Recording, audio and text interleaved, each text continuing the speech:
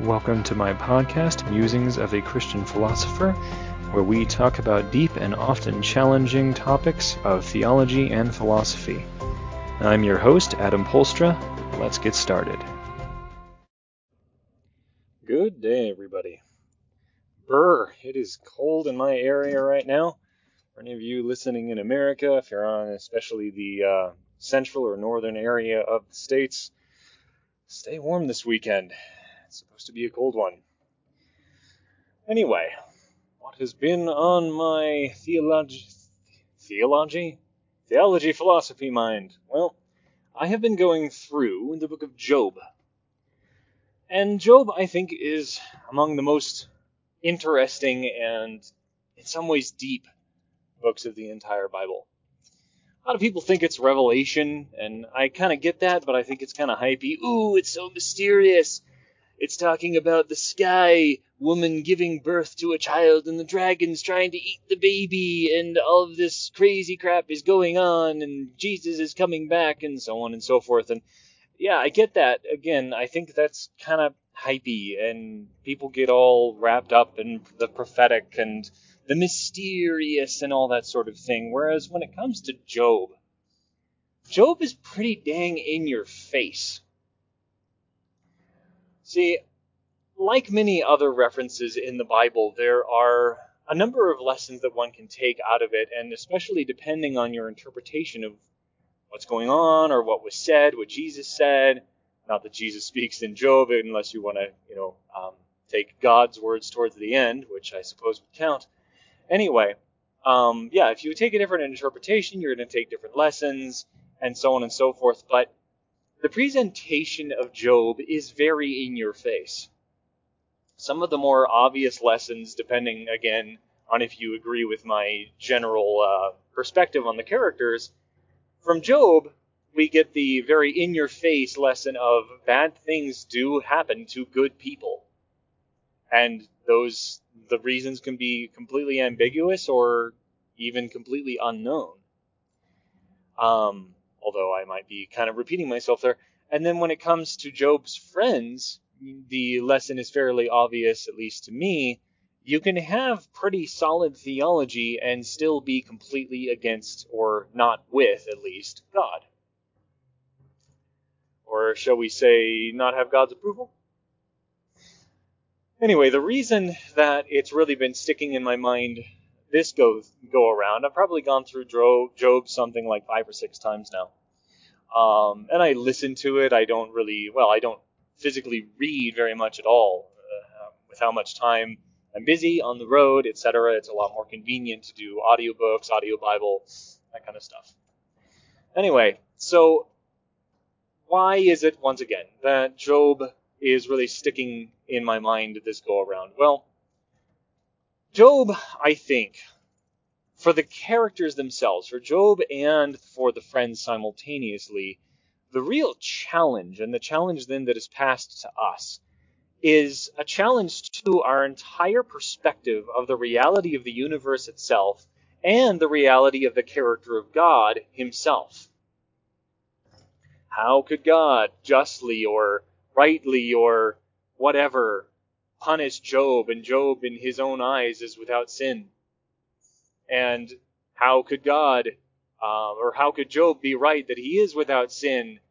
Surely he has to have done something wrong to deserve all of this torture, and so on. And what's really going on is that both parties are completely, incredulous about what this whole scenario suggests about the activities of God. The friends continue to speak with such conviction about how well they know about how God behaves, especially the youngest one. And Job is, he's a couple steps beyond that. He might have thought, in fact, fairly similarly to the friends before that time, but now that whole paradigm is blown out of the water. He can't find anything in himself in which he has done wrong. And if you for those reading the story, if you take God's words at the beginning seriously, and by the way, at the very end, you have to be convinced that Job was right. And the funny thing to me is that, well, and I think one of the reasons why it's so plain that Job is a very in-your-face, plain, and not just lesson, but challenge, is the fact that there are so many people even to this day who are extremely uncomfortable with the book of Job. Some, I think, that even wish it wasn't in the Bible at all. And they end up simply sounding like Job's friends. In other words, they want to find that Job did, in fact, do something wrong, said something wrong. Oh, you know what? He sinned after he suffered greatly because he doubted God or something like that. So he needed his faith to be refined, etc. And I can't receive that. I can't accept that interpretation, given once again the fact that at the beginning of the story, when Satan is coming up to God and God says, "Have you seen my servant Job? I can't exactly remember how the words go, but it's essentially he does no wrong. He is faithful. He, he is faithful in my eyes," that kind of thing. And then Satan challenges him on that. He's only faithful because you have blessed him, because he has a wonderful family and great possessions.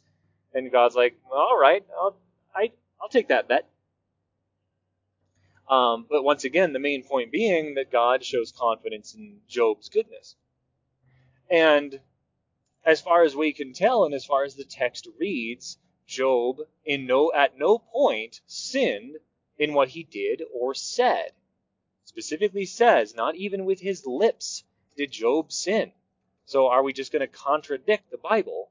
And again, God's very words.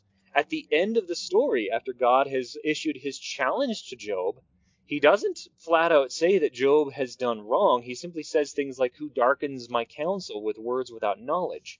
It's not, "You have done bad, you have sinned." He does say that, or something akin to it, about the friends. The friends did not speak well of him that is God. But about Job, that is not said. And Job, in fact, then is asked to offer sacrifice for the sake of his friends, so that they will not be punished for what they had done. Job, on the other hand, is simply blessed again, and he has a fresh new family and new possessions and so on, after he's not only gone through the loss of all of his things, minus his wife, but also gone through the temporary loss of his health. So the problem here, as far as I can see, not the problem, the lesson, what stood out to me, is that the friends essentially believed in a universal paradigm of karma. Now, I don't mean that they had taken on the Hindu idea of karma in and of itself. It's just that using the word karma is the easiest way to get to the point. The same thing could be said about the disciples when they came up to the blind man and asked Jesus, "Is this man blind because of his own sins or because of his parents' sins?"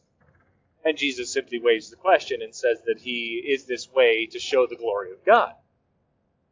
Almost completely, completely and in a sentence, throwing out an entire paradigm about the universe and how it operates.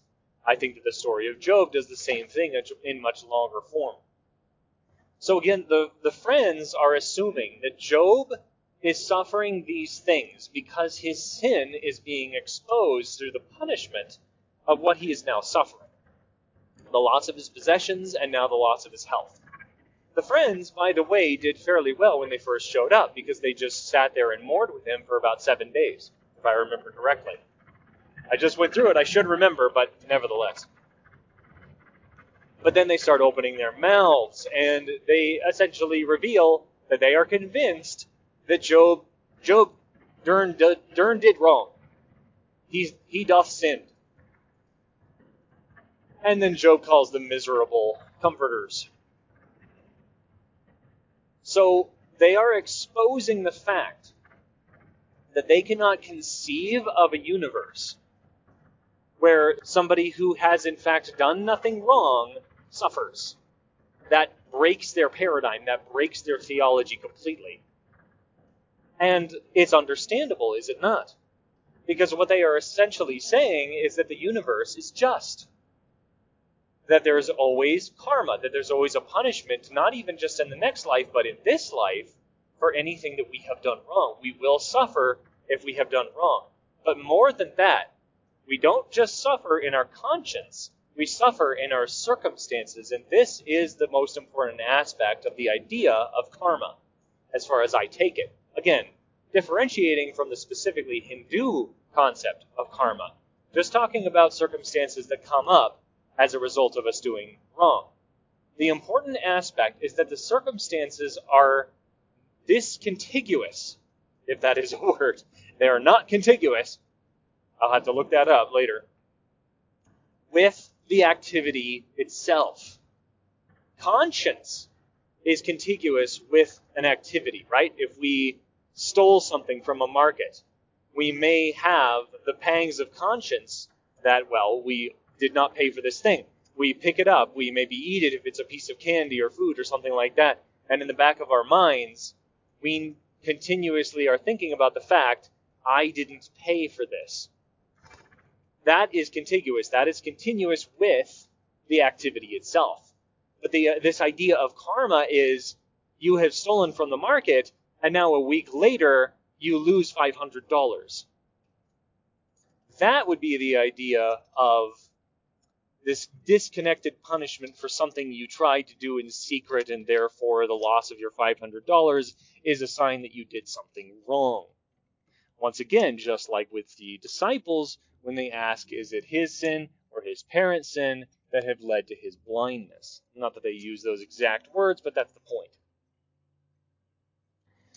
Now, what I also want to expose, and this is the first thing that really started percolating in my mind, is that the idea that the world is dominated by this justice karma stuff, if you believe that, then what you essentially believe is that the world is deterministic. Everything has its result. Everything that goes wrong has a predictable counter reaction, so to speak. Again, not a direct corollary to what was done that was wrong, but there will come a punishment. You can go through all of the arguments that the friends use to try to buttress their perspective of who God is, and you can see they think the world, the universe as a whole, but particularly the world that they are on, is predictable. And a deterministic world is, of course, predictable. Now, obviously, this mixes very much with the idea of Calvinism.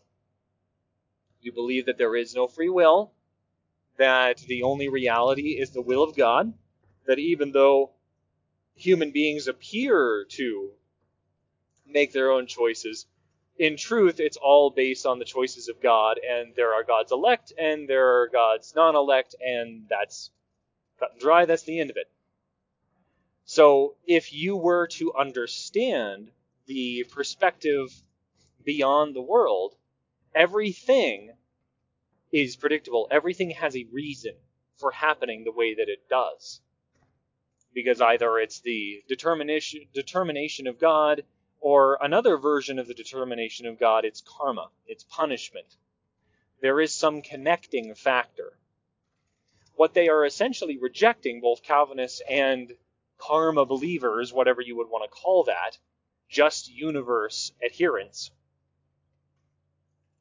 is that the world cannot have any sort of free, chaotic, eclectic reality to it. It can't just be haphazard and unpredictable. It can't be, well, a world where somebody might put his hands in his pockets not because he's trying to signal some secret message, but because he just chose to put his hands in his pockets. I know that seems like a very strange direction to go, but what's coming into my mind is G.K. Chesterton. He pointed out that an insane person really does, in fact, have an internally rational frame of mind. They think that the person who winks is really signaling their accomplice, and the person who shuffles about is sending some signal elsewhere, and so on. Everything that everybody does has a cause, and it's not possible, really, in their own perspective, that people could be doing any even subtle action simply because it's free and willed and convenient or whatever. Everything has to have a connection, right? That is what Job's friends constantly argued for. And that is what Job, somewhat perhaps to his bewilderment, is saying, no, it can't be true, or my life is complete nonsense. My life is a direct contradiction to the reality that maybe even he once believed, but definitely his friends currently do believe. So, what does this mean in the larger context?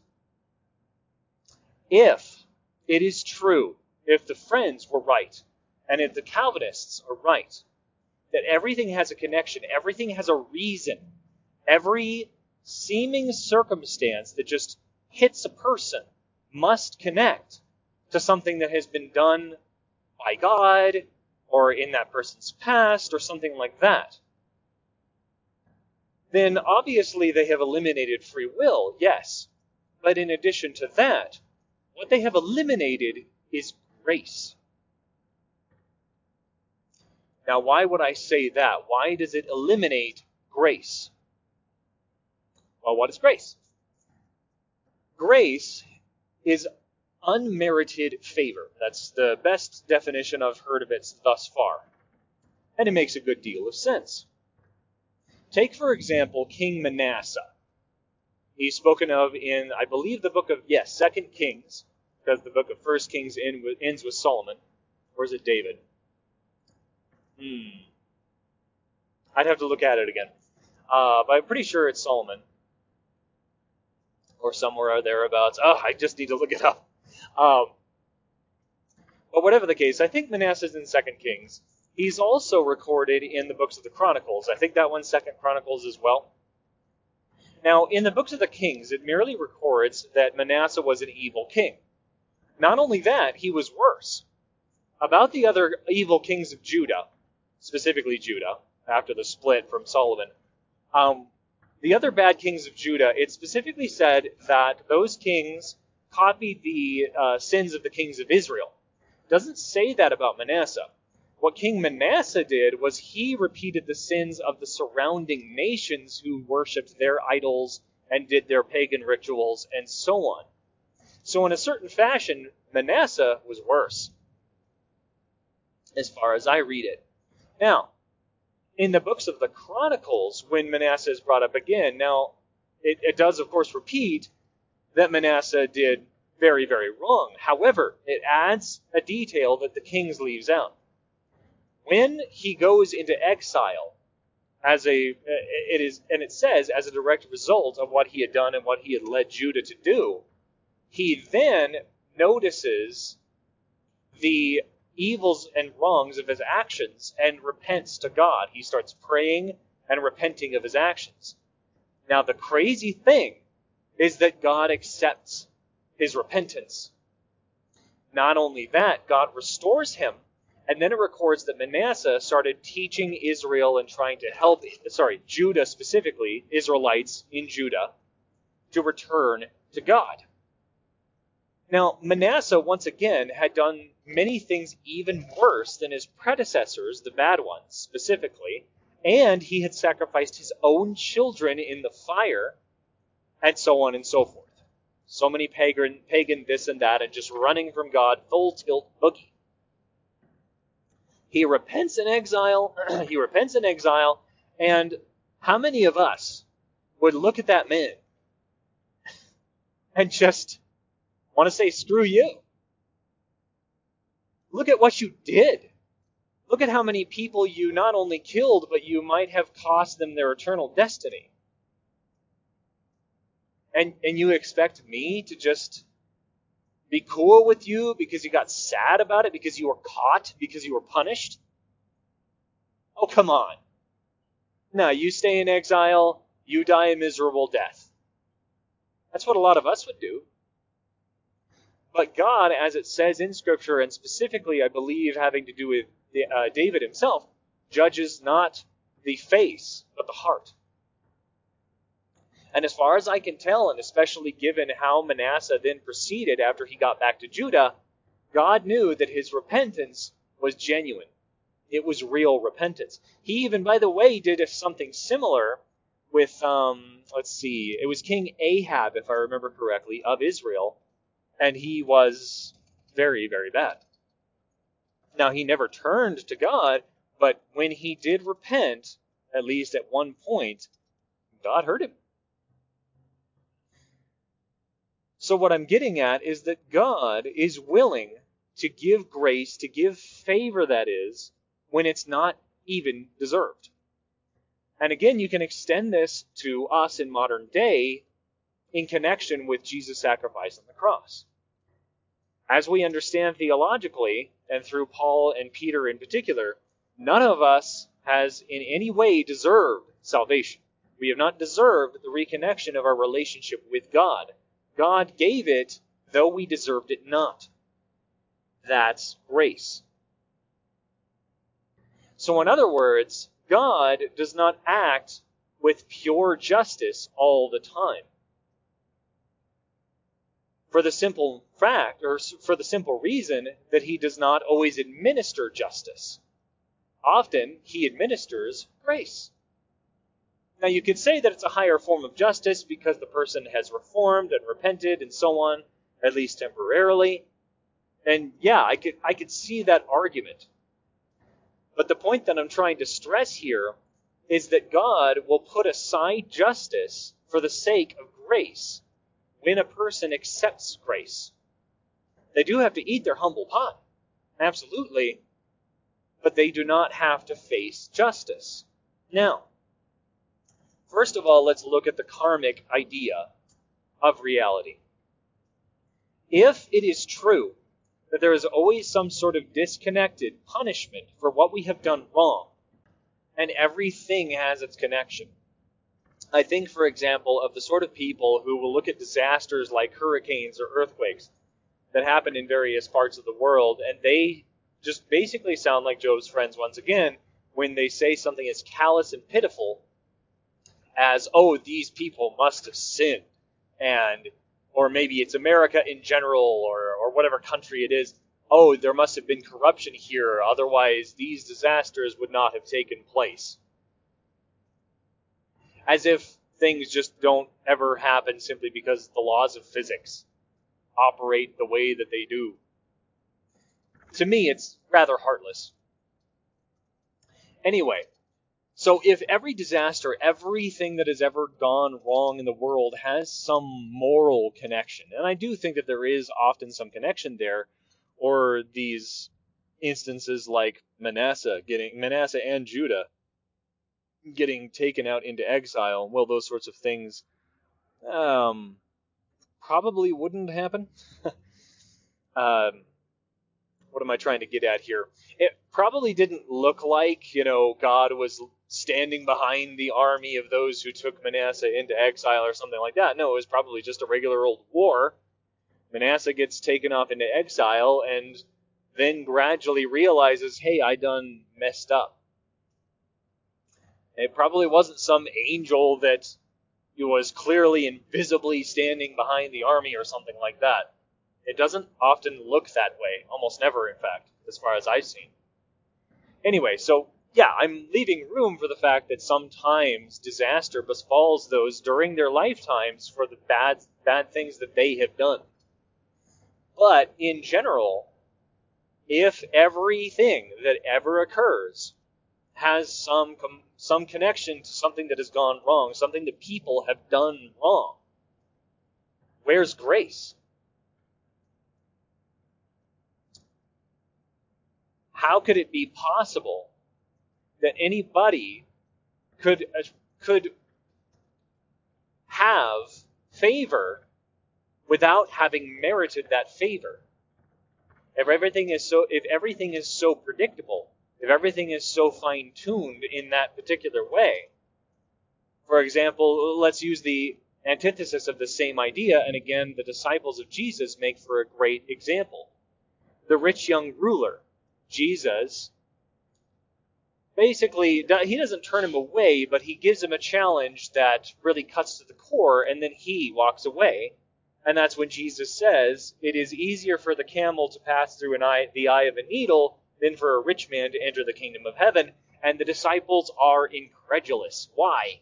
Because, especially if you look at the blessings of the Old Testament, most of what goes to the people of Israel, based on God's very promises, if they do well, is monetary success, prosperity, children, fertility, etc., etc. It's goods, if you will. So for Jesus to claim that it's harder for a rich man to go into heaven than for a camel to pass through the eye of a needle is completely flabbergasting. But once again, if you believe in the karmic sort of universe, then every good that befalls a person is because of a moral good that that individual has done. So when does anybody ever receive unmerited favor? And furthermore, can it ever be that somebody who is good has bad things done upon them? This would contradict with the scripture itself, where we read, the rain falls on the just and the unjust alike. Can't remember exactly where that's written. I think it's a psalm. These things are not compatible. Grace is not possible in a world where every mere chance happenstance or circumstance that may or may not have a moral connection, particularly those that do not have a moral connection, would be fundamentally impossible. The argument breaks down. Now, with the Calvinist, the equation gets a little bit more complicated, but that's partially because the Calvinist theology is extremely well ironed out. I don't think it's rational, but it's very well argued. In the Calvinist perspective, there is this concept of human total depravity. In other words, it is not possible at all for a human being to merit anything. Now, Calvinists who might be listening to this, I can practically hear where they're going to go next. Well, yes, obviously, grace therefore is possible in a Calvinist perspective, because the fact that human beings could never deserve anything at all, if God then does allow some to be his elect, it's not on their merits, and therefore it is grace. I think you do not understand your own theology. Why? Here's the point. In the Calvinist theology, again, there is total depravity. Human beings on their own, without the help of God, cannot merit anything. Now, the breakdown between God's elect and God's non-elect in Calvinist theology is the interesting component here to me. If God has made an individual his elect from before all time, then he already has all the merit he could possibly have. And he cannot reduce it or increase it. Why? Because he has God's election. Even if it appears at times in that individual's life that he is not an elect, perhaps like, say, King Manasseh, but then turns to God towards the end of his life, then clearly he was always one of God's elect from the very beginning. And therefore, having the only merit he ever could have, which is God's determination upon his life, he never lost. He never gained it of his own choice, nor did he ever lose it of his own choice, whoever that person was. And in like manner, those who are not the elect neither have any merit or can ever achieve any merit, because the primary merit is not our actions, again, based on the Calvinist theology. It is God's election. So God's, quote, grace, which isn't really grace in the Calvinist theology, only goes to the elect, because only the elect have God's favor at all. Even those who may seem to live a very good life and do in fact live very morally, but are not God's elect, well, they're screwed. They're doomed anyway. It doesn't matter. They never had any merit because, once again, no human being can achieve any ounce of merit in the Calvinist theology. So, how is it then possible that unmerited favor, that is grace, could ever exist in the Calvinist theology? If God could ever give unmerited favor in the Calvinist theology, then God is by definition going against himself. He has to. Because the only merit is his election, and for him to give unmerited favor is to go against his election or his unelection. If the unelect achieve God's favor,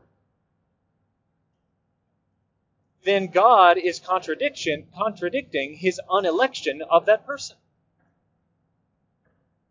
And then you might say, oh, it's a temporary thing. God just gives his favor to an individual for a defined purpose for a temporary time. No, that can't work. It could work in a free will environment. It cannot work in a Calvinist environment. Because by definition, the unelect never have God's favor. They can't achieve it. Not even if they do some genuine good in the world. For they have never been his elect. But those who are God's elect always have his favor and can't lose it. So no, for God to go against his own elect favor is to go against himself in the Calvinist theology. So once again, going back to Job, I understand the temptation. I understand the impetus, the draw to believe that the universe is just. Of course. We want the universe to be orderly, to be, in a sense, predictable. Even if we can't understand the order, we want the order to be there. We want it to, at least at some level, maybe it's God's level alone, to make sense. And the only way for that to work, the only way for that to be possible, is for the universe to be just through and through from top to bottom. In fact, I have argued with Calvinists who, in my opinion, are at least a little bit more honest about their theology. They have essentially argued that justice is not about justness on the level that we understand it. It's just whatever God chooses. Whatever God chooses is that which is just. So then what he did to Job makes sense, not because it's just in a general sense, but because God chose to do it willy-nilly of his own free will, and that's it. God in the Calvinist theology is the only one with genuine free will. I think that that's absolutely nuts, but anyway. The draw to think that the universe is orderly and just is very keen. Like I said. But the book of Job smacks in our faces that that isn't quite true. I would argue that the universe is not just, it's much more than that. It's free. God does not have to make choices that make sense, and neither do we. God can take up Satan on a bet and allow a very good man to suffer, maybe not even for his own sake at all. Though I do think personally that Job did gain by the experience. Why? Because God's free. Because God is not bound to justice. If God was bound to justice, then there is a force, and this goes back to my previous episode, there is a force beyond God to which God is beholden to, and therefore we should worship justice and not God.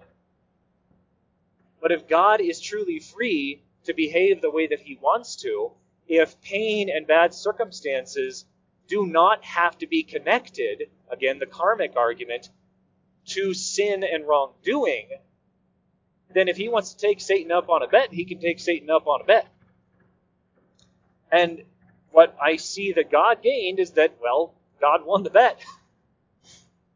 God was like, all right, bet. Job will win. Job will go all the way through, and he will never curse me to my face. He will never sin.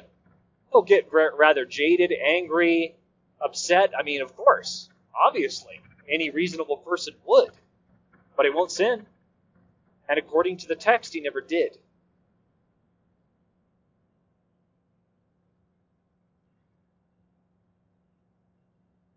So, and then there is, of course, the challenge of the nature of God. Does God always act justly? I mean, I already pretty much said it, but no. Why? Because grace. God is not beholden to justice. God will administer justice where grace is not applicable, of course. God is consistently just. Not because he's beholden to justice, though, but because that is his nature. So where a person does not pass through the eye of the needle, if you wish to say it that way, or I wish to say it that way to connect to an earlier argument, if someone passes through the eye of the needle of grace, justice is not, in fact, administered. And Scripture makes this very plain. So no, God is not always just. That is to say, God does not always administer justice. God often administers grace.